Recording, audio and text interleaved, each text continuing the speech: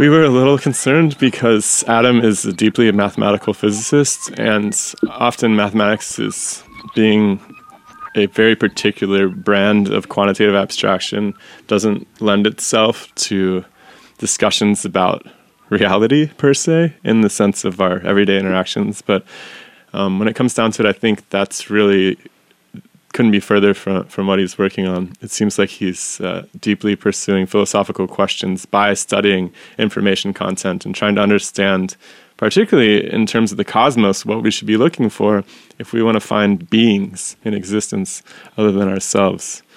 What would their voices sound like?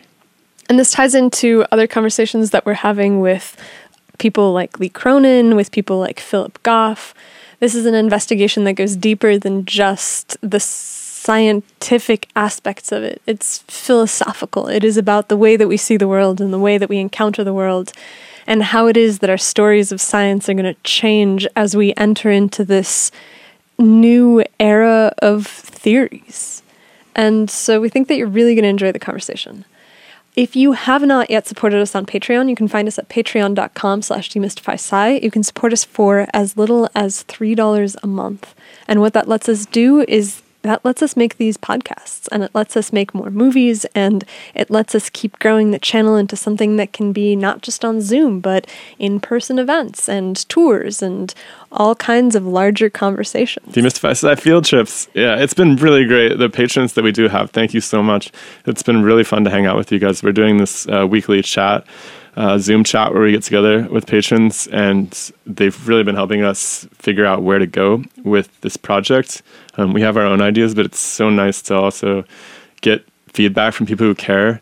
So really, if you can give even the slightest bit of money and help us grow this a little bit larger, help us put a little bit more time into it, it's really, really meaningful to us. And if you can't, that's okay. Just share the podcast with somebody today. Like, if you liked it, go and share it with your mom, share it with your brother, share it with your friend.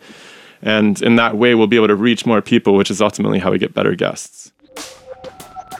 The scientific revolution starts now.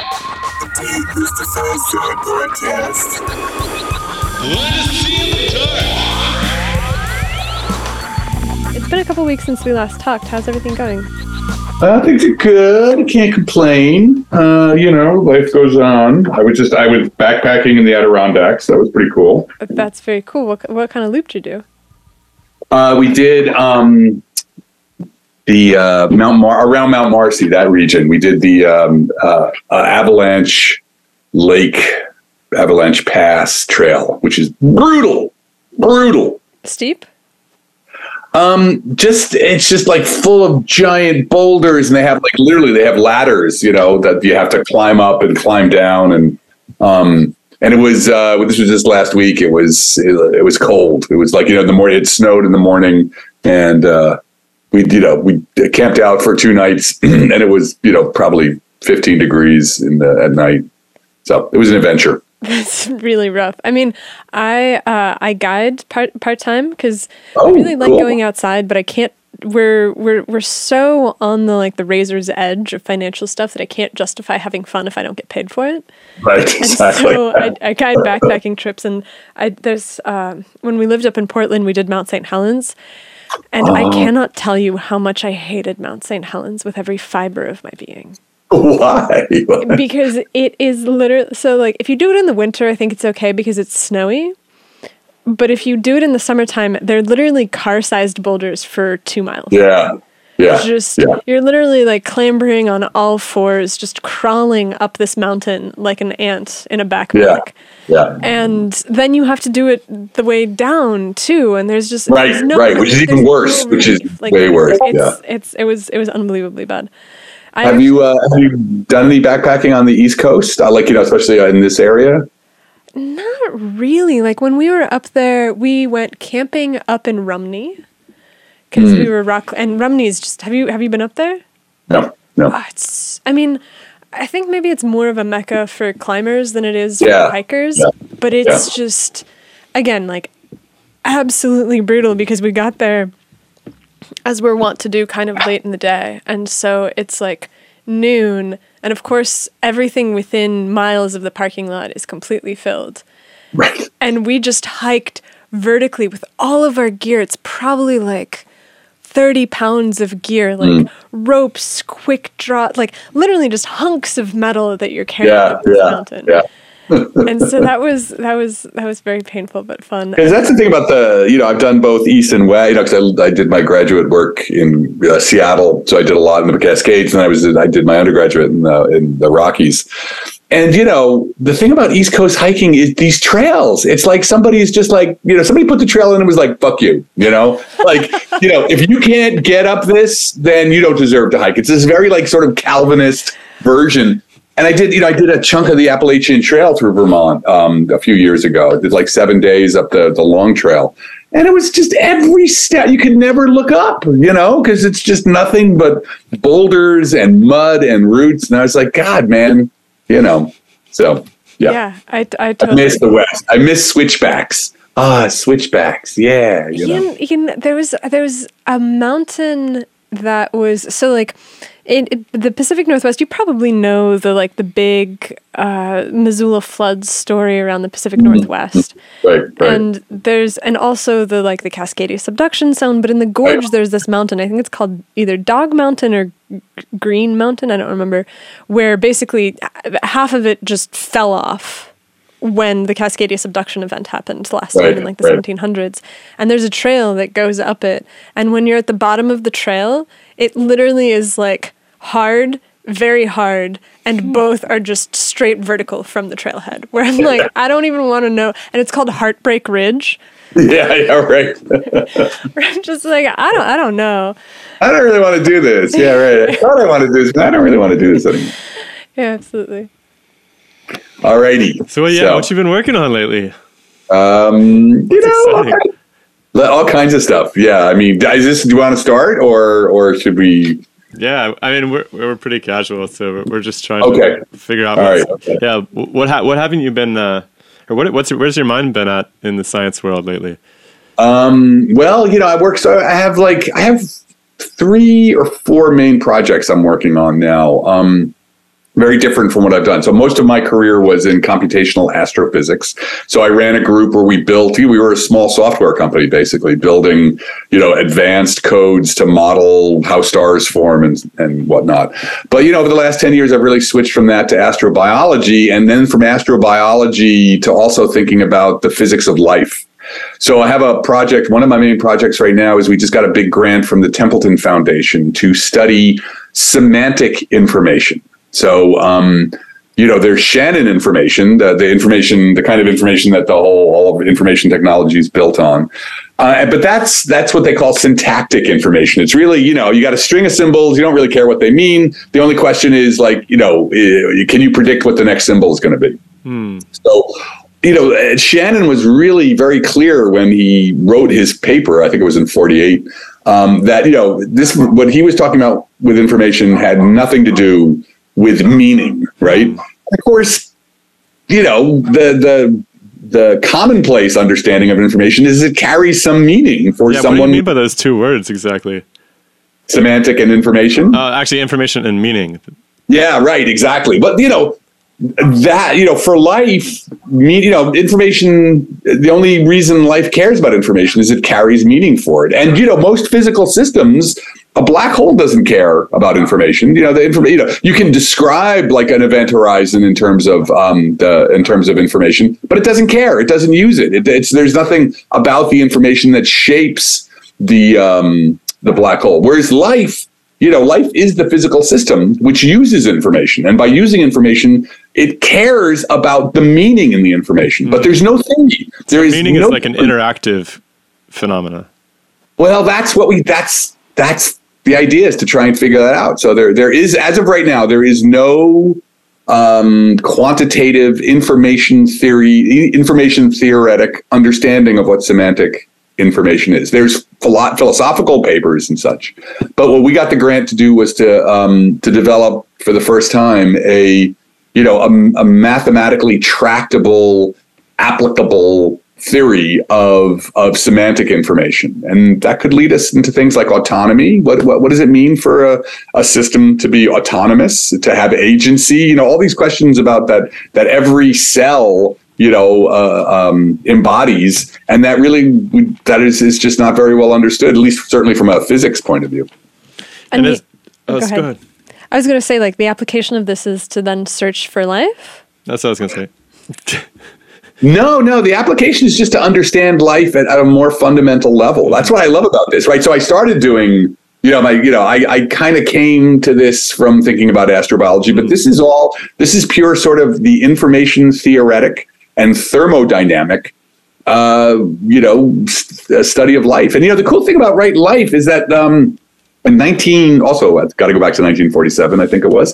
Edmund Schrödinger, right, the famous physicist from Schrödinger's cat, wrote a book called What is Life? And it was the first, it was the first modern attempt to try and develop a physics of life, understand life from a physics principle. And he actually kind of predicted DNA. He said that life would be, he predicted that an aperiodic crystal would be the basis for information carrying. Did he end up answering his own question? No. He pointed in some interesting directions, but there is, the hope was, what he was hoping was that there was going to be, that just like there are like universal principles of electromagnetism or gravity, that there would be universal physical principles for life.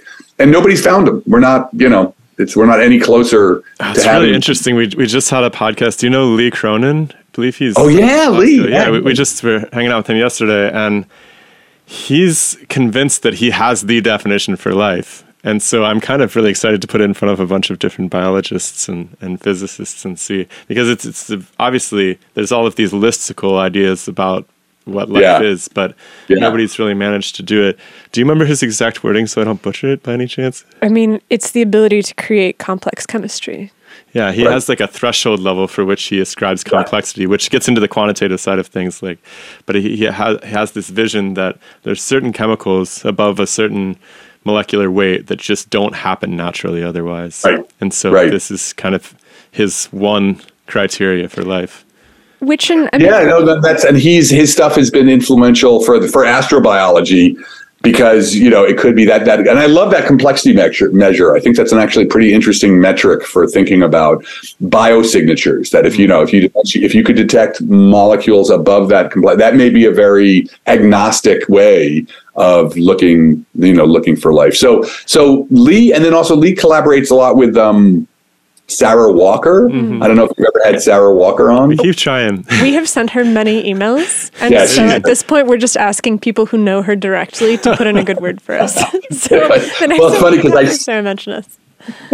We've collaborated on a couple projects, But I sent Sarah an email and she got back to me like it was a month and a half later. It's just, she's got so many, she's so active and so creative. That makes me feel better. Yeah, they do. Right. So, this whole idea of information, she and Paul Davies, I was really influenced by their work on thinking about, information, the use of information as being the thing that really you should focus on if you're trying to understand life from a physics perspective. So, there's been a few other people who have had to go at it too. Another person who's really interesting that we're going to meet with in the next month or so is Nick Lane. I don't know if you're familiar with his work, but yeah, I'm familiar with his work. I don't know. He wrote a really brilliant book about the matter, which went more in line with what you were studying at the time. Yeah, I mean, the minute that you take complex chemistry and then put it in context of information, it seems to me that chemistry is information from like a bacterial biofilm perspective. I've always seen small communities of many organisms living together as communicating and having lots of information contained within them, but it's not information the way that we would normally see it. It's located in the gradients of nutrients. It's located in the gradients of chemicals. It's located in the redox state of chemicals. Yeah. And so is that something that you're working on in coding? Because it seems to be that would lead you to finding life pretty quickly and easily. Well, in this project, in the semantic information project, the idea of chemotaxis, the movement of a cell up a gradient is like our prime example. because, the gradient, the chemical gradient by itself, sure, it's there. Like if there was no life there, and you could write down the gradient in terms of its information content, but it wouldn't matter. It wouldn't matter to anybody, right? It would, you don't gain anything really by expressing the gradient in terms of an information theoretic view. As soon as you have a cell, now suddenly that information content becomes meaningful.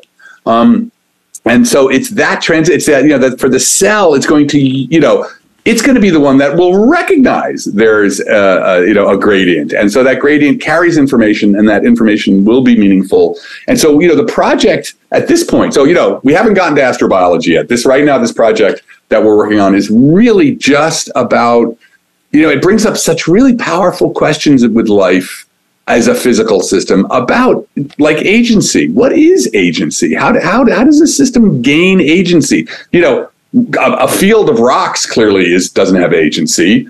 A bunch of bacterial cells clearly have agency. And yet a hurricane, what about a hurricane? Does a hurricane have agency or not, right? It's a nonlinear driven system. It'll move around depending on how the gradients in the environment change, but, we wouldn't really. So, there's all these emergent properties of life that seem to, for me at least, focus on how its use of information. So this project, so you're asking me about one of the things I'm working on. That's one of the things I'm working on. And we're just starting. We just got the grant this summer. We're just starting on our first part of it. It'll last 3 or 4 years, and I'm just super stoked about it. Information here, the way that you're using the word information kind of almost sounds synonymous with reality or truth or something like that. Well, because the gradient is information. So is when you say that the gradient is information, but it only acquires meaning when it's exposed to the bacteria, it seems like the gradient can only be is, right? There is a gradient, and that is only information when someone comes to encounter it and to meet it and to see it. And so for me, it might not have meaning unless it's a gradient of something that I want. Right. But it sounds almost like you're using information to have this absolute sense of what is there. No, I'd actually kind of flip it around. And this is, speaking of another project. So the book that I just completed with Marcelo Gleiser and philosopher Evan Thompson about the blind spot, about experience, that in some sense, I wonder, the world only acquires valiance for us when, through our experience, which is a field of meaning. And the world in and of itself, right? That kind of Kantian, I'm not even sure what to say about that. So like the idea, I'm telling you a story about that. Oh, there's a gradient without anybody around it. There's a tree in the forest and, there's nobody around to hear it. There's ways in which when I think about that question, I'm not sure there is a tree in the forest before anybody's seen it. There's something, right? There's clearly the world exists without us. As I always like to say. But it's not like a tree necessarily, because nobody's thought of it that way. Yeah, exactly. It's as I like to say, it's not that there isn't a world without us. It's just not this one. This is a human. The signified one. Right. And so the information here is that the information almost is, it's that quality of the interaction between, the experiencing entity of life and, that which is out there, which, maybe you can't really describe at all without the interaction and the interaction. Oh, so it sounds like you're saying there isn't really a distinction between information and meaning. Like they have to come together, essentially. Yes. I see. Yeah. Now, of course, when we're doing, there's many ways to encounter this philosophically, but what you're trying to, right, with science, right, we're trying to take this, big philosophical mess and say, okay, look, what part of this can I actually use, right? And in developing a theory of semantic information, we may actually end up having to slice away some of the most important things about it. But hopefully we'll gain we'll both gain something that will be practically useful in the laboratory and in theory, and also carry some of that importance, carry some of the scent of the big philosophical issues we're trying to address. Go ahead. Are those tools allowing you to get a closer bead on determining what life is or what agency is? That's the hope. I mean, again, we're just getting started, right? That's right. That would be the hope. Ambitious. And the way we're doing this, so the strategy we have is what we're doing is, so this idea came from a paper by Artemy Kolchensky, who I also think you guys should have on, young, thermodynamicist, works in the origins of life and everything, just super smart young guy, and very engaging. So he wrote a paper with David Wolpert. They were both at the Santa Fe Institute, and he called this paper a manifesto, right? Because it was really just laying out the strategy for developing this theory. And it's got lots of information theory in it, and it's got, there's an idea about, you have a system, you watch it evolve, and then you go back and alter sort of the environment, and then run it again to see how it changes. So, but it wasn't really, it was, like you said, it was a manifesto. So the strategy, right? You always have to figure out what is your strategy in a scientific project. Is we're going to start with really simple models for things that sort of have properties like life. So, for example, there's the Kuramoto model for synchronized oscillators. So you have a bunch of fireflies in a field, and they're all blinking. Whenever whenever they want to blink, and all of a sudden they're all blinking together, right?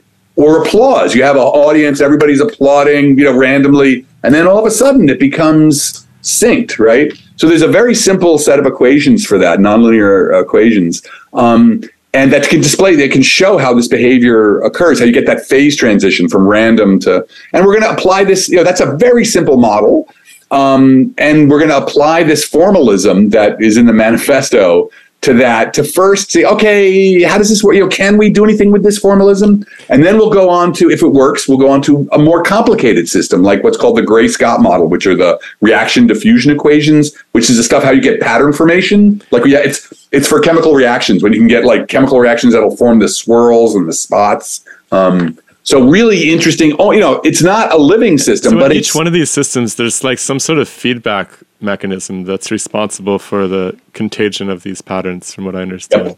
Yep. That's exactly what it is. Yeah. So you got an environment. That's sort of like the primitive basis of this interaction with the informational world.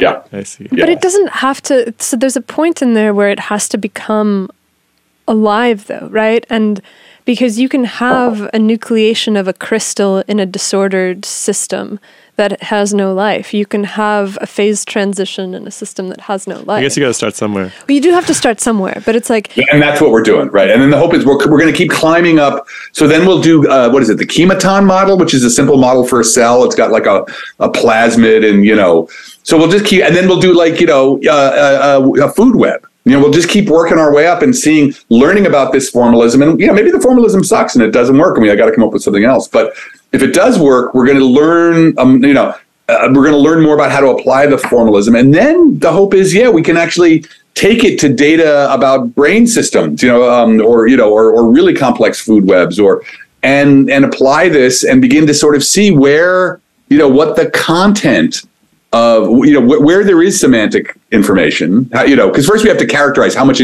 semantic information there is. And maybe as we look from a cell to a multicellular, a single cellular system, to a multicellular system, to an animal societies, we'll see like increasing levels of semantic information. Is the semantic information synonymous with the meaningful information? Is that what you mean by it? Yeah, semantic. Yeah. So it's information that carries meaning. Yeah. And so what the manifesto did was, lay out a way of count. It's easy to figure out what the total syntactic information is between a system and the environment. Now the question is, which part of that is meaningful, right? You can imagine that like, you could have lots and lots of information about every molecule in this room, but that's not really what's meaningful to me. And here meaning is always about, so what do I mean by meaning?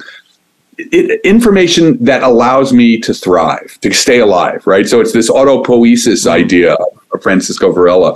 What's meaningful to a living system is that which allows it to persist. And I think that this is particularly applicable in a time where we have the ability to collect more and more data than we've ever had before.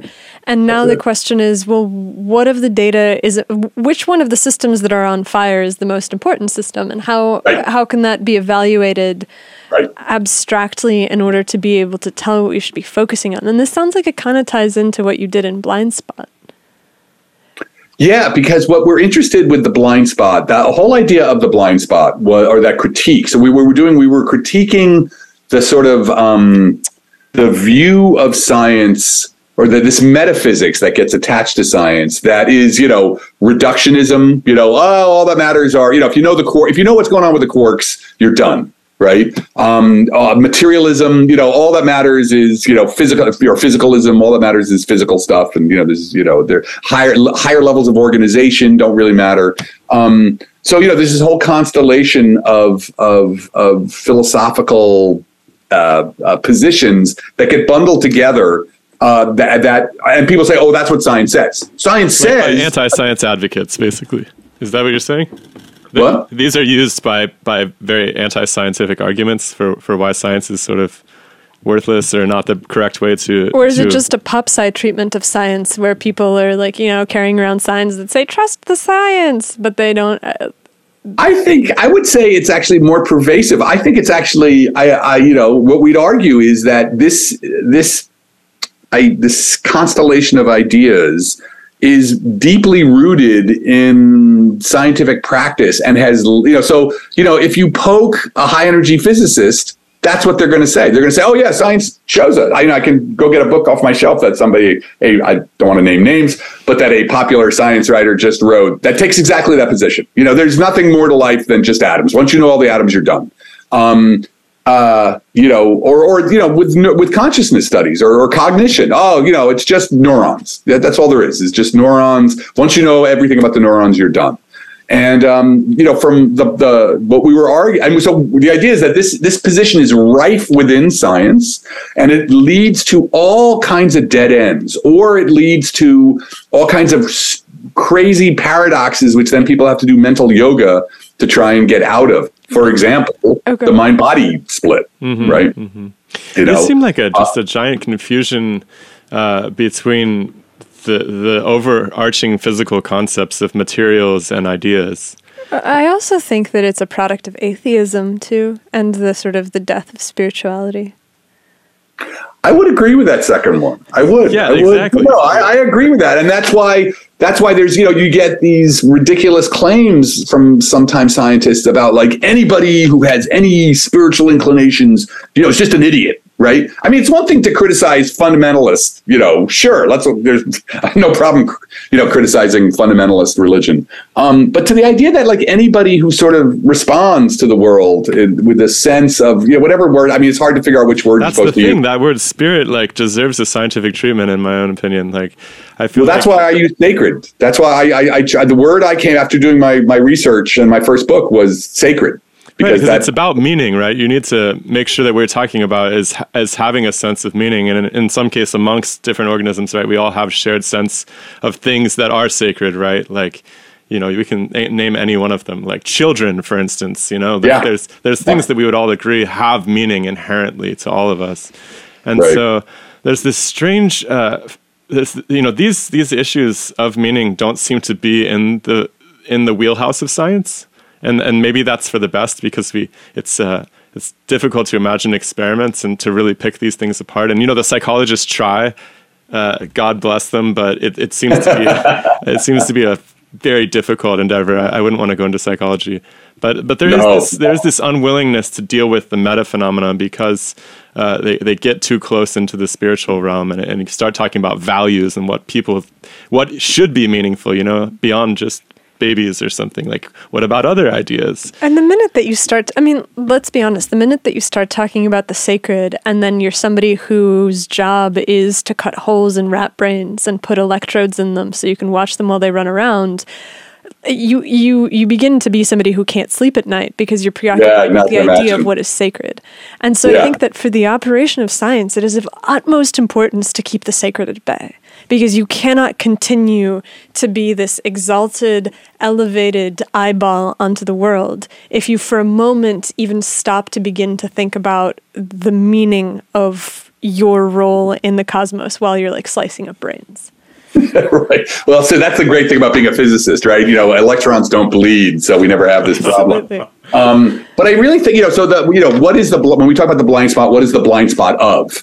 The blind spot is experience, right? And so for us in the book, what we were trying to show is that, there's this way, as you said, like the way science has developed over the last 400 years with this metaphysics that got glued onto it, which is not science at all. It's just a metaphysics that got glued onto it.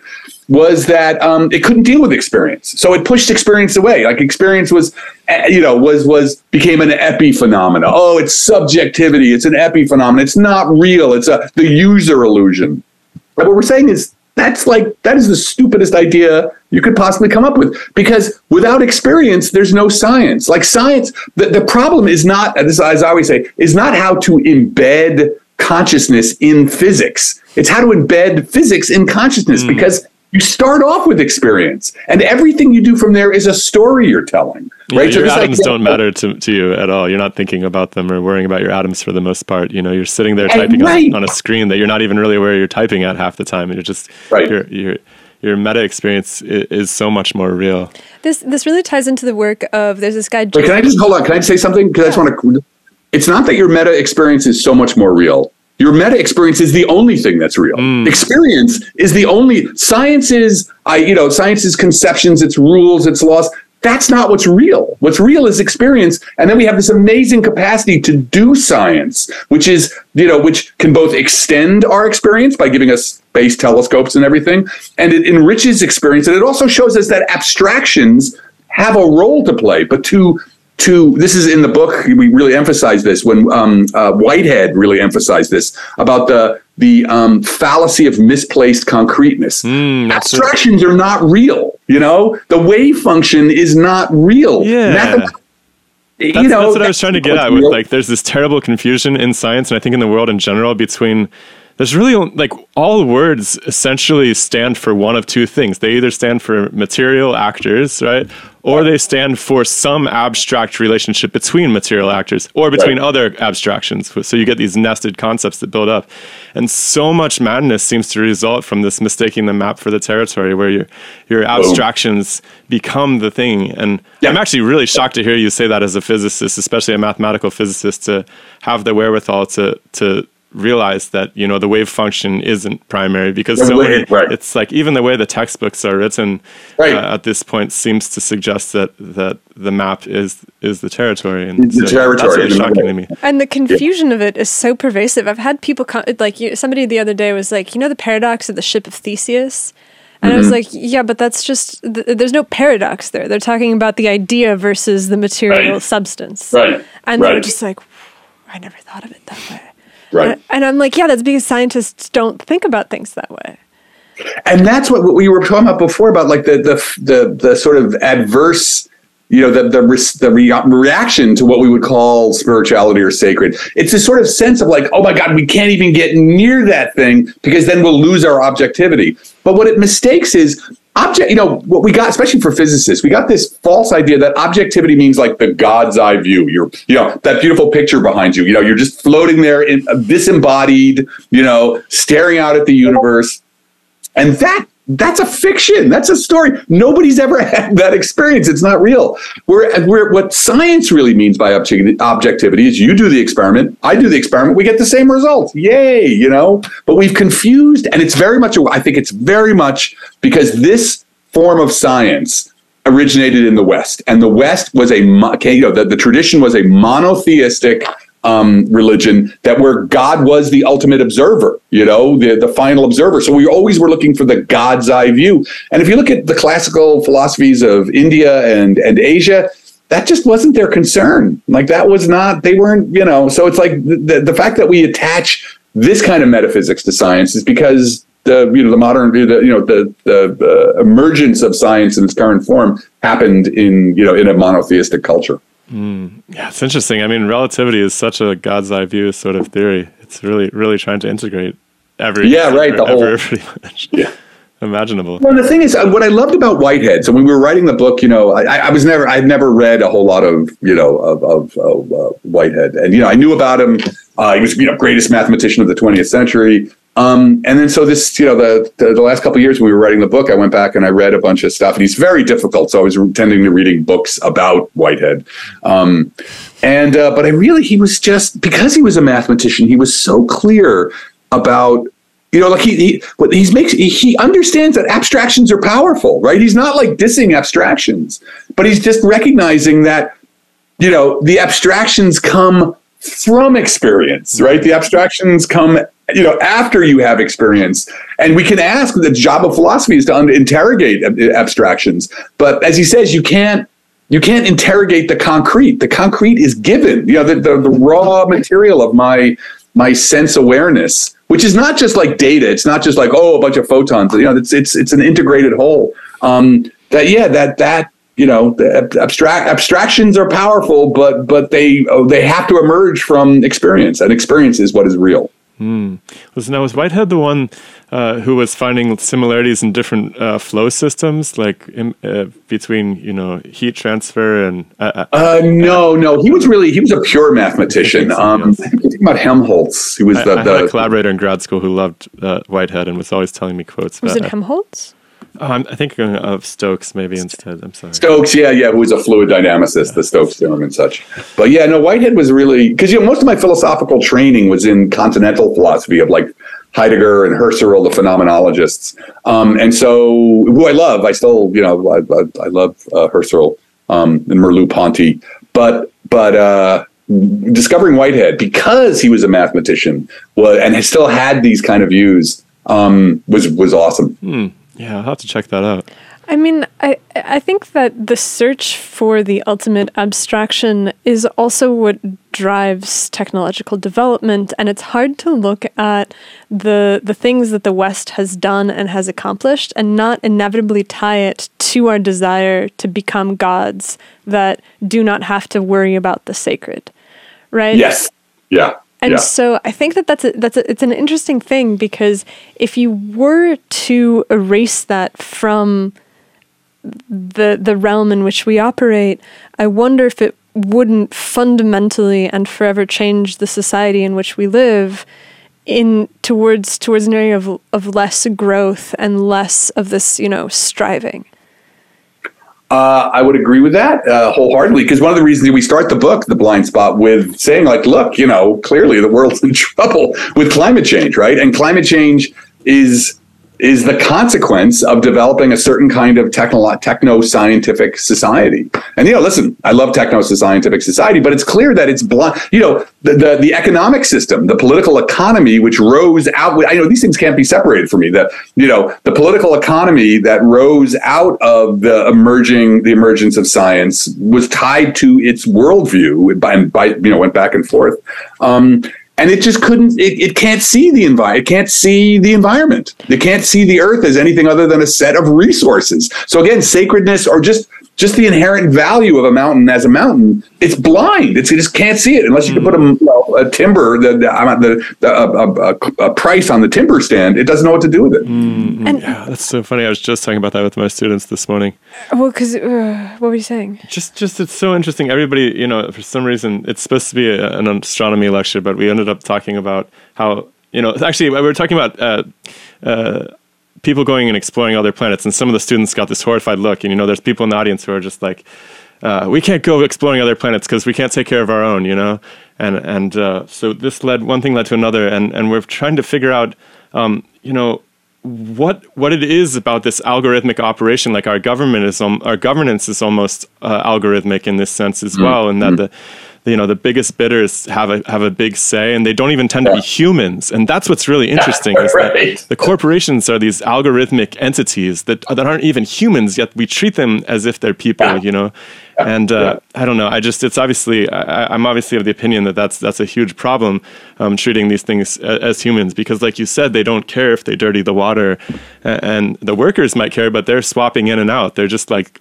water in the sea, coming and going, little water molecules coming and going. And I just it's got to change. Like that's like, for that, part of our thesis is that if if we don't have, if science as part of this whole system doesn't begin to understand the fundamentality of experience, of the experiencer, whether that's us or whether that's the ecosystems, then we're doomed, right? Because how do we build it into the equation, right? I guess that's kind of the essence of. I think it's it's already. I mean, I think in some sense you can see where it's beginning, like complexity theory, like complexity science. So you look at reductionism versus emergence, right? And emergence is this idea that once you put a bunch of parts together, new things are going to happen. They're creative, I think a science that really, right? Because we started with simple stuff. Where did the triumph of science begin? It began with celestial mechanics, right? That was, which is actually pretty easy. I mean, it's very hard. Don't get me wrong, but it's a pretty easy system. There's no friction, right? And there's the interactions between all the parts are long distance, right? And so the triumphs, the things that convinced people that science could understand everything were actually these incredibly simple, non-interacting, non-linear, equilibrium. They weren't quite equilibrium, but thermodynamics, it was equilibrium, right? Sure. And even no part of the world live in versus outward acceleration or whatever you want to call it. Angular momentum. There's quite an equilibrium balance there with all the orbits and everything. But they were wrong for 1,500 years about celestial mechanics. Right. So that's why it was a triumph. Right. It was definitely a triumph. But I'm just saying that what's happening now with complexity theory, which I think that's the future of science, the future of science, the future of physics, the future of economics as well, and of I would hope so, and of interesting. I mean, I think that we go through periods. I was actually just thinking about this because I was thinking about the question of how. So imagine that we wake up tomorrow and not only is all of our technology that works today absent, but we've lost the ability to work it. What are the things that have to be in place for us to get back to something like the electric light? Right. And it seems like the process by which that happens is that you first have to have a sufficiently stable enough environment where people begin to write these treatises where they try to explain everything all at once, right? Like somebody puts down a tome and the tome is like, this is a theory of everything. And it's not like a short, it's literally a theory of everything it's Aristotelian in its scope. Right. And then once you have that period, you go to the period of exploration where people pick little pieces of it and they're exploring. Yeah. Then once they explore, they build tools. And once they have tools, then they can parameterize it and then they can specify it. And then after that, you have an era of technology, which is the one that we're on the cusp of. And after that, I think you have the era of complexity. Yeah. Because it's this taking of the various technologies and of sticking them on top of each other in new ways, in things in novel ways that you can't predict. And I think that you're right that that's where we're headed. It seems like the only possible step forward. Well, it's funny because in terms of the rise of technology, it's digital technologies. We wouldn't be able to study complexity if it wasn't for computers, right? It's the first time because these things were always so intense. The system, the complex. We were like, I don't even know where to begin to look at it. Now, thanks to simulation and thanks to big data, we can actually wrap our minds around it. So we're entering, which, I mean, obviously big data and AI have all their own ethical problems, but... Yeah, I was going to say, I don't know if it'll rescue us as human beings from making good and bad choices. I just hope that the human beings can get behind all of the choices more than just being driven by some little aspect of their will, whether it's towards safety or security or... I do think, again, going with the political economy part, I mean, climate change is going to force us in some interesting directions. I can't really say. It could force us into some... I suppose. Excuse me? It already seems to be forcing us in some interesting directions. But, as I like to say, what we've seen so far is the teaser trailer for climate change, right? These last few years of oh my God, it's 104 degrees in London. It's never 100. This is just, we're just starting down this road. But you could imagine that it will force a different kind of political economy, that it'll force a different kind of view, because, You mean a more cooperative view or what do you... A circular, a regenerative, there's all these different proposals for different economics that actually take it into account that you're living on a finite planet. Whoa, it was a really cool theory. I think it was donut economics. Yep. I forgot the name of the woman who's spearheading that, but that's one version of it. Yeah. She would be an Kate interesting person. Kate Raworth. Kate Boswell. Yes, right. So we have also emailed Kate Raworth, and she has not gotten back to us. So Kate Raworth, if you are listening, answer our emails, please.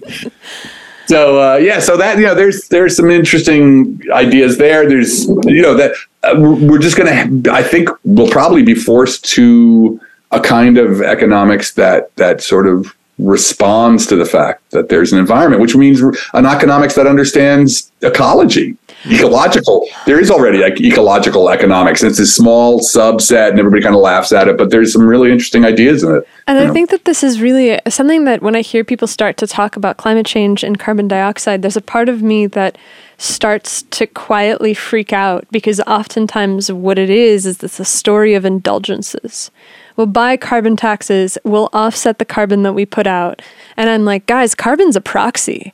Carbon is a proxy for, it's like the tip of the iceberg of all of the stuff that is happening. That like we don't have any fish in the ocean anymore, Where's all the animals around here? There's poison in the water tables. Did you see the article that in, I think that it was Ohio and Michigan, Fish and Game authorities were saying that people shouldn't be eating the deer or the fish because they had very high levels of PFAS. And so the animals are literally toxic. Yeah, it opens up this whole other question of how you're going to parameterize it too, because if the big, wealthy, non-human entities, which are like a agglomeration of people's financial interests. Corporations? Or? Yeah. Just mega transnational corporations, if they can just buy, if they can promote a single variable and because they know they can deal with it, but they can't deal with like the 1,000 different poison toxins that they're releasing every day. Yeah. You still have the opportunity for the equation to get like one-sided in a sense. And I don't mean to say that I don't think like the carbon dioxide data is quite convincing.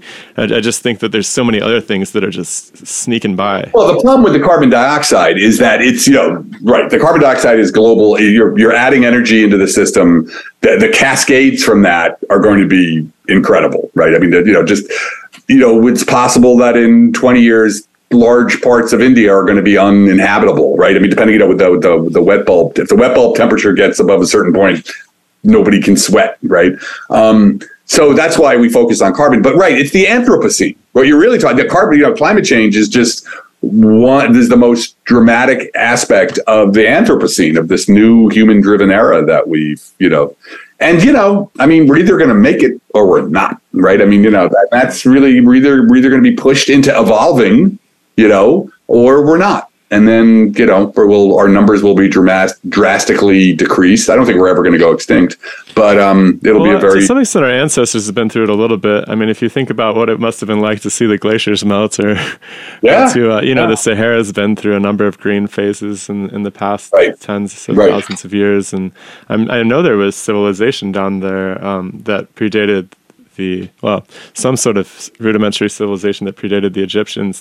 And they think, of course, Egypt itself was much greener at some point. Yeah, well, God, there's pictures of hippos were in places that are now complete desert. Yeah, so the humans survive. The civilization didn't survive, and often Yeah, I think that climate change really is a greater threat to civilization than it is to individual humans. And the problem is that our civilization so it's got a lot of problems, but it's pretty good. It's pretty nice, too. I like it. I'm all for it. I mean, I love my cell phone. So that's the thing. It's like, I'm not anti, there's some people, I forgot who's the writer. There's some writers who are really like anti-civilization. They're like, some technology. A lot of people just on the street are anti-civilization, too. Yeah, burn it's it really down. Scary. Yeah. Because it's like, hey, what do you think? Which is funny because those people, I love, the people who are all like, I'm rugged individualism. It's like, dude, that is not the way human beings have ever survived. The only reason we're here is because we cooperate. So this idea that you're going to go out there with a toothbrush and a washcloth and a sack of rehydrated. Good luck with that, pal. Right. The meanest person on the block is going to come take your toothbrush 10 seconds after the government disappears. Yeah. No, and that's really what it is. And so, like in my last book, In Light of the Stars, and that whole research, what I called the astrobiology of the Anthropocene, what I was arguing was that, the Earth has been through many cycles, has been driven through many stages, and life has been at the center of many of them. The Great Oxidation Event is the best example. And, this period of technological development, the Earth is going to be perfectly happy to be like, hey, thanks a lot. This was interesting. And you guys can go. And I'll just use this warming that you created to, create a bunch of hybrid species. And, another 500,000 years, it'll be like the Earth will be fine. It's not about saving the Earth. It's about saving this particular kind of civilization that we are all tied to. We'll be dead. Because it really doesn't, people always talk about, history being a history of progress. And I'm like, I don't really 100% know, because the things that we learn are built on the generation that comes before us. And it's important for it to be a direct and linear line for that culture to be propagated. You can't have the Enlightenment or civil rights or women's rights or disabled rights or any of the things that we take for granted now as being important and valuable until you have an entire civilizational vessel that can carry them. And the minute that you lose that, I think that you quite easily can reconstruct the Third Reich from scratch, just as easily as you can reconstruct, some egalitarian paradise. Oh yeah. Well, And in fact, I would bet the ratio of Third Reich to egalitarian paradise is like 50-1. Yeah. I think feudalism. Go that far. Feudalism is, my son and I always, talk. My son's big fan of feudalism is the most stable form of human. Interesting. Because that's really what we've had for a long time. However, I think history is so hard to sort of think about because, like you said, what are we getting? There's this book recently, The Dawn of Everything. I don't know if you guys have seen this. It's really well worth reading because it really, that whole narrative. Answer our emails. What? I said, answer our emails. There we go.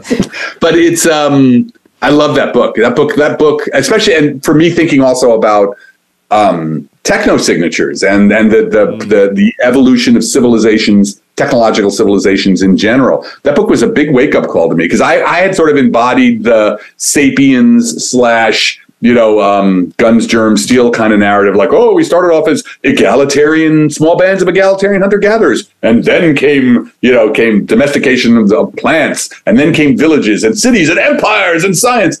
And, that book just says like, no, that is not the way it went. There was much more variety. People were experimenting with all different kinds of forms. So I think that book is a really... This is the one where they pointed out like these ancient cities that were basically laid out as luxury apartments and so forth, and there didn't seem to be like this top-down leader structure, or at least there's no indication. The religion was very much from house to house, and no slums. No slums. Yeah, that's quite. Yeah, and there was no indication of hierarchies. There was no indication of needing like a police state or, there's just all the usual things that people had found. They're like, when we look at it, we can't find any of the things we expect for a city of this size. And yet they're gone. So it didn't. Yeah, right. So that's, right. They were, but it may be that, that was actually, that may have been actually a relatively recent thing in the, we've had 8,000, 9,000 years of human beings playing with civilization. It may have only been the last 2,000 that these sort of imperial. We had Gavin Schmidt on the show a while back talking about the possibility of super ancient civilization. Wait, you guys wrote that paper together? Is that true? I was on that. Oh, how embarrassing! Wow. No, it's okay. That paper. It's so funny how that. I might not have heard of. That paper we wrote somehow. That paper we wrote, it was kind of almost a whim. In the Atlantic, when I did the Atlantic story, I told the story of how that paper started. And it's amazing. I was on a podcast. I was on Pharrell Williams' podcast because they had read something about, one of the guys, there's three of them, about what we call the Silurian hypothesis. Yeah. And so that thing, that paper had legs. And the funny thing is, neither of us really believes there was Silurian. We just, that was the brilliance but it's possible, right? That's what it was. Right. Because you can't, it was the most beautiful example of how science works, right? Yeah. Because it wasn't about whether it happened or not. It was, you were asking the proper scientific question, which was, well, how would you know? And then you realize like, oh shit, I don't know if we could know. And then you're like, we can't know, And so it was just such a great exercise and what makes the best part of science, just realizing something you thought was obvious is actually completely unknown. Yeah, it's so interesting. As I'm teaching the history, really like just looking back into the past and the history of our theories of how this cosmos have functioned. There's so many things that have just been explored and people have looked at and been like, well, maybe, but they can't pin evidence to it in a specific enough way that they just sort of move on. And there's just so many amazing ideas, that we take this conservative stance, which then again, map as territory gets reified into this is how it works idea about how things are. But in reality, it's just that this is the story of how it works that we can hang the most pieces of evidence on. Right. The most data on. How things, Right. So it's the whole looking under the looking for your keys under the lamppost. It's interesting when it comes to like the search for life about that idea, because we've been arguing about life in the universe for 2,500 years, and it's always been an argument, right? And everybody has their their reasons why that they're totally convinced of, and these arguments get really heated. And there was absolutely nothing anybody could say it was other than opinion, right? And it's so interesting that now we're just poised where that era is about to end, where we're going to have data in the next 10, 20, James Webb could give us some data relevant to life, maybe not technological, but it could even be technological life. But, like we recognize it. That's the real question, I guess. Yeah. And that's our grant. That's the thing we're trying to figure out how, but just that in general we're actually at the end of that just arguing era. And it's really fascinating to sort of think about what it's like to come out of that fog, where now suddenly it's like, oh, okay, some of the things are going to drop away, or we're going to have data that we're going to have to evaluate, and we're going to have to think in new ways about this problem that all we've really been able to do beforehand was just, give rationalizations for why we were right. I think on some level, this transition is why science is given such a vaunted position in the world and in society. Because when you're living outside of this transition, it can seem kind of strange that science has this position of authority in the entire world, because you're like, well, I mean, I understand that it's just a discipline of possibility, and I understand that there's things that it can say, but there's a limit to what it can say. And so I understand why people look at science with suspicion, because it purports to know truth. Right. But I think that the moment where you are going through that transition and the time of paradigm shift from maybe to probably and then to here it is, we have it in our hands, that's the moment where science really demonstrates why it has maintained this position for so long. And I wonder if that's not something that happens really once in a lifetime. Like once a generation type of thing. Well, it's weird. I mean, so there's been this debate about whether or not science has slowed down recently, right? That the rate of, even though we have far more scientists than we've ever had, are we making fundamental discoveries? I don't. But well, yeah. Hold on. I have things to say, but I'll get back to them. But I do. What's weird is the last 100 years. Yikes! How fast these from not having quantum mechanics to having quantum mechanics, when things that nobody understood were just being knocked over one after the other. And then, like you said, and then there's a device in your hand the next day that makes it clear that this is not just, how many angels can dance on the head of the pin. Here, I'm actually talking to somebody who's on another side of the planet. Then I agree with you completely. That's why, and the fact that can be turned into money and power, military power. That's why science is powerful. And that's why I never really agreed with the social constructivist argument about science, that, science is just a game that, powerful people play, the powerful members, obviously I agree that science has got lots of problems with racism and sexism. There are those people in science, though, you must admit. I mean, there are certainly people who approach play for power. Or just, they're honestly, it's funny that it should happen today, because it would make more sense that it happened in the past, but there was just a lot of idle barons sitting around with nothing to do. who wanted to play with things. But I actually think that from what I can read of these primary sources, that those idle barons were actually genuinely motivated by a curiosity to understand. The citizens, right. But yeah, no, what I mean is, it's not necessarily power for the individual scientist. The reason why governments were funding science, right? The reason why the Royal Society, in whatever, in 1690 or whatever it formed, was getting some money from the government, which I think it was, and I could be wrong. I'm sorry if I'm not wrong. But the reason why governments and the rich fund science has been because it has led to economic power and military power. So that's once it becomes concretized in like something you can hit somebody over the head with or produce more nails to sell to.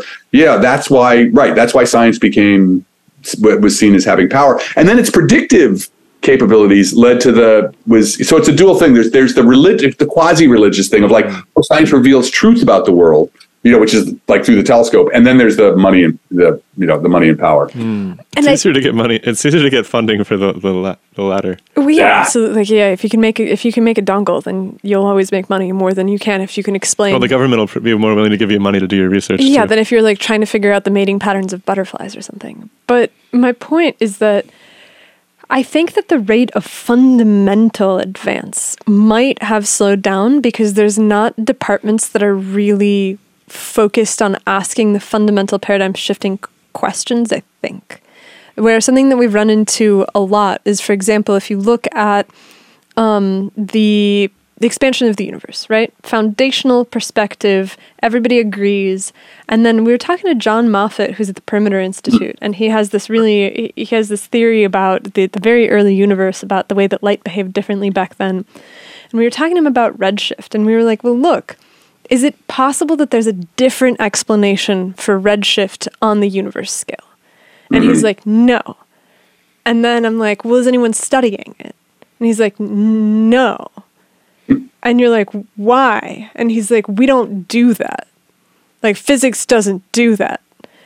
And so I'm like, if you want to push it beyond the place where it is right now, you might have to go back and you might have to re-ask these fundamental questions. Because you said something at the very beginning where you're like, we're building models for, it was planetary formation or solar formation. When I was doing my previous life as a scientist. Of star formation. Okay, so like the idea is that you build a model and then you use it, and if it's a good model, people use it for a really long time. But it could be one of those things where it casts the right shadow, but it's not the right shape. And once you have the model that casts the right shadow, what government in their right mind is going to be like, you know what, we should go back and check. Right.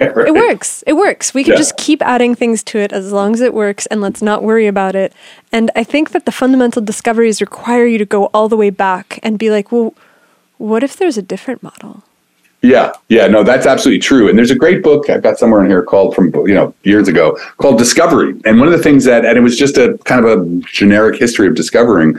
And one of the things they found is that, the major discoveries don't happen in the major academic centers, which are too ossified. They're not going to have the actual real advances, the crazy advances are not going to happen at Harvard or MIT or the Sorbonne, because those places are ossified. They're full of, people who just, so, you may get great science, but these kind of crazy discoveries happen in Delft, for example, or, these kind of out of the way. That was their conclusion. That's actually why we've moved to a rural area on the border of California and Oregon, because we were hoping to really have some fundamental. I was going to say, if there was a higher rate of discovery in the past, all of these, looking back into the history of physics, especially recently, it seems like everybody was doing a little bit of everything, you got guys like Hooke who are studying everything from optics to gravity to inventing mechanics as we know it today, essentially. Yeah. I mean, and everybody's like that. It's just insane. Like, these people are like a physician and a lawyer and a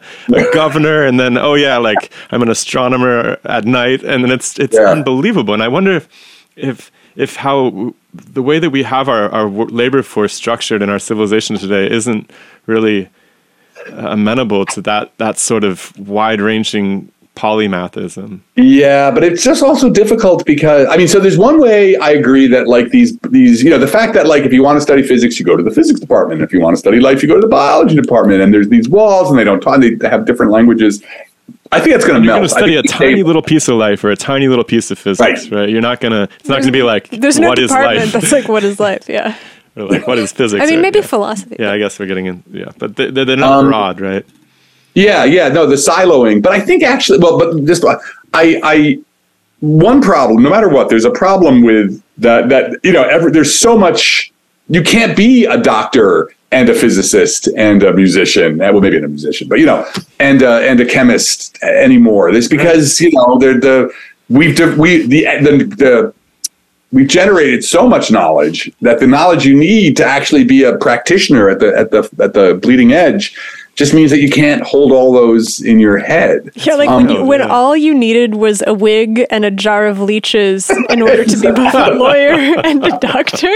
It was a lot easier then. Yeah, right. Yeah. The book of law was like this. Yeah, right. I just imagined like somebody attempting to be a natural philosopher in the modern day, but like by the standards of the yesteryear. I got my wig. Maybe that's all it is. Yeah, the accumulation of knowledge, the information is just incredibly I think that's dense. But I do think that, big data and those methods is actually, I think you were actually, and already, I mean, I feel like I already see it with some of the work I'm doing with, like, this project, going back to the semantic information. It's statistical mechanics. It is information theory. It is biology. It is, social systems. Like, it is, complexity as a field is so polydisciplinary, or even, You've had a remarkable career of being able to jump amongst different disciplines too. I think that's extremely rare in this. Well, and I think you're going to see more of that as time goes on, because again, in some sense, the technique, if you learn complexity theory, you can pick up and go talk to, you can talk to brain scientists, you can talk to ecologists, you can talk to economists. So I do think that, like, we've lived in a particular era of the professionalization of sciences and the siloing, which was really kind of 1850 to now. And I can imagine there's ways it's going to melt, by the nature, because again, complexity is really the frontiers of science are complexity. An interesting point about the cosmology, which is that in some sense, right, physics was always high, particles, I'm going to fund the fundamental particles, or, I'm going to push back the boundaries of, the beginning of time. There's a way in which we've gone right now in terms of technology, those fields, to me, they're just not that interesting anymore because we can't do anything else. Like people are like, doing these experiments with particle physics, and they're like hoping that somewhere down in the 48th decimal place, there's going to be a difference between the model and the data. And they're going to be like, oh my God, beyond the standard model, we're going to, and it's like, that's really not that interesting from a fundamental, you're not, if you're living at the 98th decimal place or whatever, you're not really reaching the stuff that's really thrilling. And so there's a way in which, look at this, the LHC, right? How much news has come out of the LHC? When was the last time you saw a press release coming from the Large Hadron Collider? I was promised that they were going to open a black hole at the center of the Earth and swallow all of civilization. kill everybody. I'm genuinely disappointed that we haven't heard more about that. Well, in some sense, that would have been bigger news, compare, like they found the Higgs.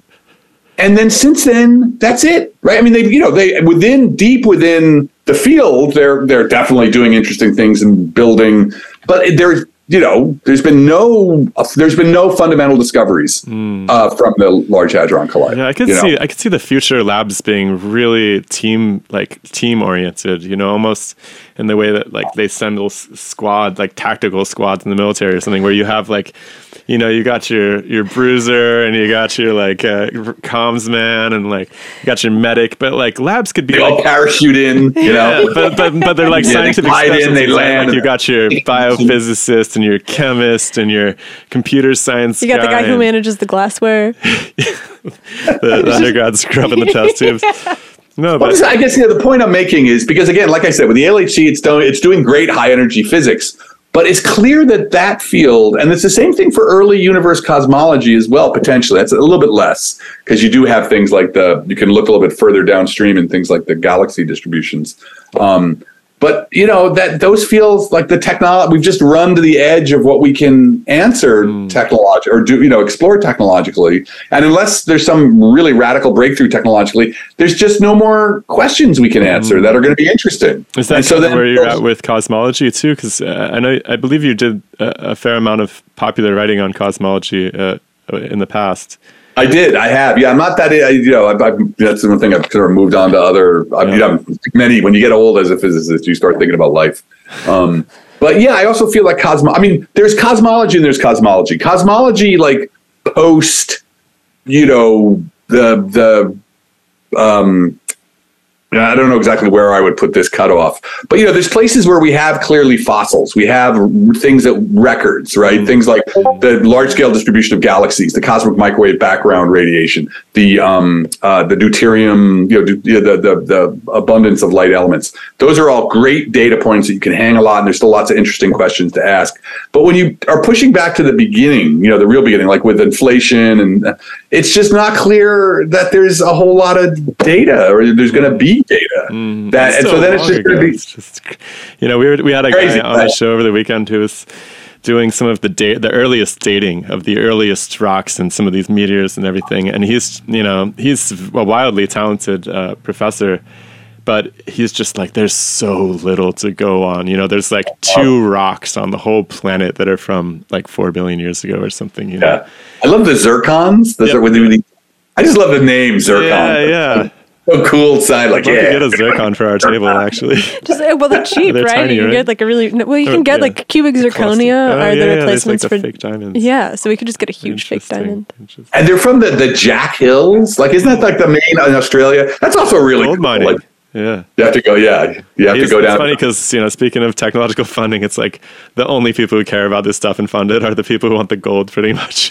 Oh, is that really what it's? Yeah, that's what it comes down to in terms of funding, it seems like. At least in Australia. Yeah, at least for our friends hanging out on the West Coast. Yeah. I mean, I think that as people... We had Konstantin Batygin on the show a while ago, who's at Caltech, and he does theories of planetary formation and he also plays rock and roll. And he said something really interesting about rock and roll, which he was like, no one plays rock and roll anymore. It's not a cool thing to do. Certainly not lucrative. And certainly not lucrative. But I think that's why it's going to be the place where the most interesting things start to happen.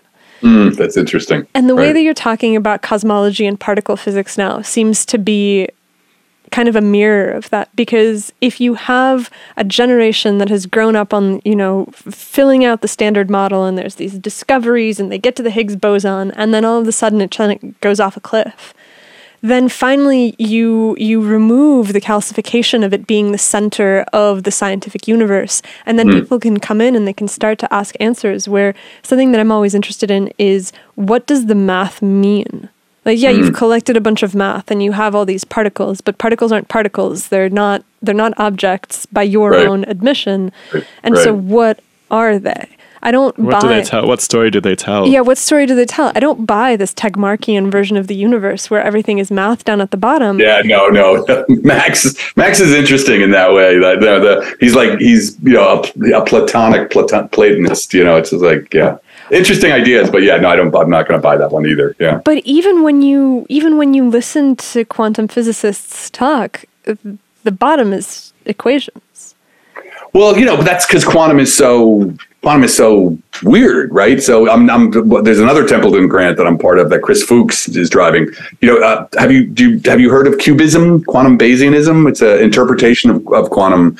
Yeah. So there's all these different interpretations of quantum mechanics, right? That's the weird thing about quantum mechanics. You got the math. Math works. I can build a computer, but nobody understands really. Any of the material? Are What? there any material interpretations that you're aware of? Material of quantum mechanics? Yeah, like what the atoms are actually doing to cause, pull on one another. Yeah, sure. There's for example, so what you have what are called psi. So the wave function, the symbol for the wave function is psi, right? And so you have psi epistemic interpretations, and Scientology. That's kind of the joke, Scientology. Get it?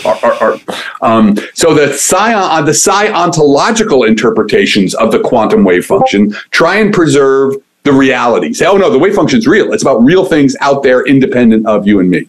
So that's like the many worlds interpretation, which Sean Carroll loves, right? Which in that one is like every time, a quantum event happens and the wave function collapses, the universe splits off into, infinite number of pieces. So the Schrodinger cat parable, you open the before the box is open, the cat is both dead and alive in the quantum wave function. And then you open the box and suddenly it's either dead or alive. What happened to the other part of the wave function? So for the many worlds interpretation, which is ontic, it's ontic because it says there is truly an ontological independent universe out there.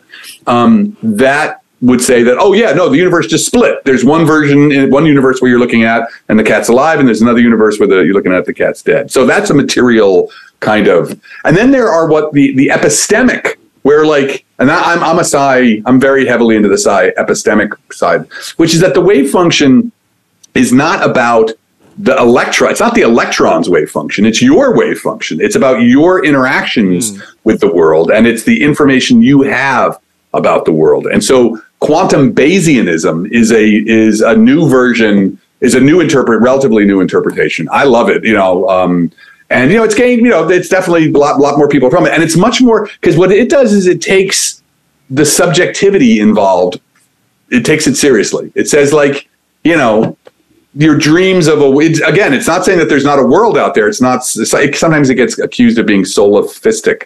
But it's not. There's a world out there for sure. But for Cubism, the rules of probability that are encoded in quantum mechanics are really telling us about our interactions with the world. It's it's us and the world. That's what you're learning about, not the world.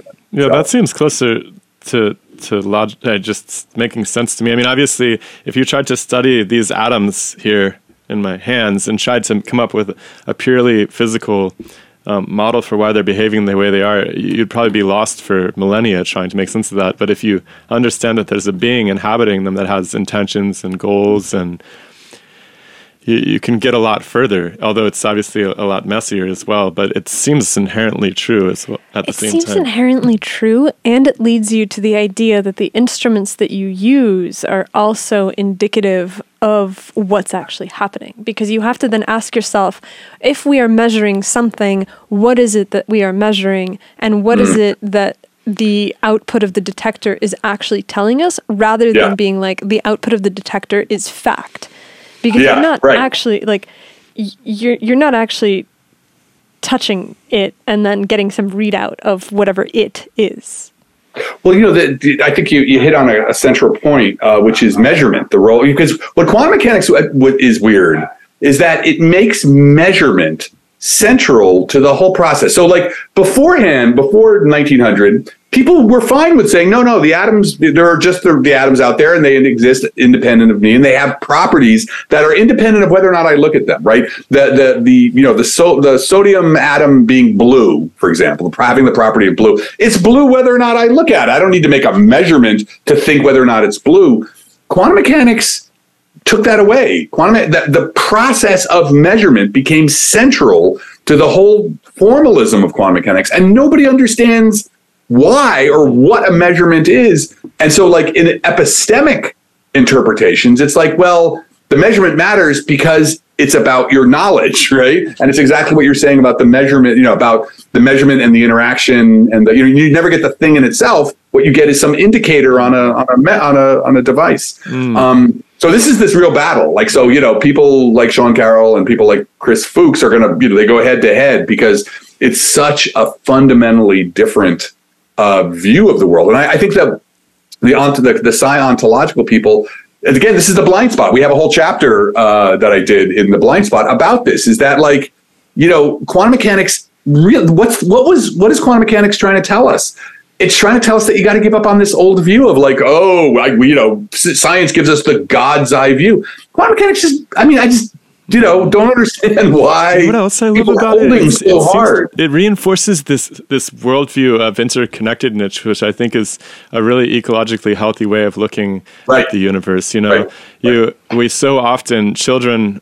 One of the amazing things children do when they're developing is they learn to distinguish objects from one another, even though there's technically, an unending surface of atoms in contact, more or less in contact, across this room. Right. I'm able to pick out things and assign meaning to them. And it's not like you can look outside and see, okay, there's a tree over there and I'm over here. And so I'm not the tree and so forth. But if you really start to take this like nodal interconnected concept of physics where things are, and this agrees with gravity and light and so forth, if you really start to think about those as fundamentally in a material sense, part of your reality, part of what you are as well, because you couldn't live without the trees, let's be honest. They make the air that we breathe.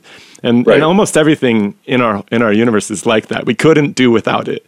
Right. And I think that interpretation really, really reinforces this really healthy view of how interdependent everything is, really, even down at the fundamental level. And that's the. I'm sorry. Go ahead, Anastasia. What I was going to say is that I always hope that people will start to think about that when you read about press releases that they're going to get rid of mosquitoes or whatever other pest they've decided is needs to go. Yeah, but it's like it never happens because people understand the interconnectedness technically on some level, but then there's always this exceptionalism too, where it's like, well, it's not an ironclad rule. We can make exceptions. Right. It'll be okay. We'll see what happens, But people love physicists. So the fact that there is like that physics has the potential of moving into this mindset and embracing it, especially from not just like phenomenologically, but like from a materials basis, I think will be extremely powerful. And because people really people say like physics, like why does it matter? Who cares like about the stars or something? It's like, that's the story we tell about the world we live in. It really influences how we live. Like it's not just some superstitious nonsense. These stories are so meaningful and our physics myth. Is so modern. Meaningful. Every culture has its myths, which, myths are, that was what my first book was about. Myths are, they're the ground on which you establish meaning, going back to meaning. Who are you? What are you? Why are you, where did your sex, there's two sexes, where did that come from? These myths are always telling the stories about why is it that you make this transition from adolescent to teenager, what happens with marriage, these myths they are the background that every culture uses to explain why things are happening the way they are. And science is it's a different kind of story, but it still is that it functions in the exact same way. Especially some of the, like when you really get to the like, God knows what was happening 14 billion years ago, that kind of realm where you're telling these stories of creation and just like bent physics, and it's so mystical almost. But I think that, and fundamental physics too, you have books like The God Particle, and like it's this level that really, really people look to, the biologists really look up to the physicists in a sense when it comes down to like what the heck is going on in the electron transport chain or something. Like everybody kind of looks to the physicists like, what do you guys think? So, I think a paradigm. Well, it would be great, right? That's what, the whole idea, the anti-blind spot view is one of integration that and going all the way from, you wrap from this view of quantum mechanics where, this is about your interactions with the world. It's not about the world itself, all the way up to cognition and studies of consciousness where, who was it? Can never remember his name. He was a cyberneticist. Gregory Bateson. There's this famous story of Gregory Bateson and I'm going to forget the other guy's name. Jonas Salk. They were at I think it was Lindsapharn. Do you know about the Lindsapharn?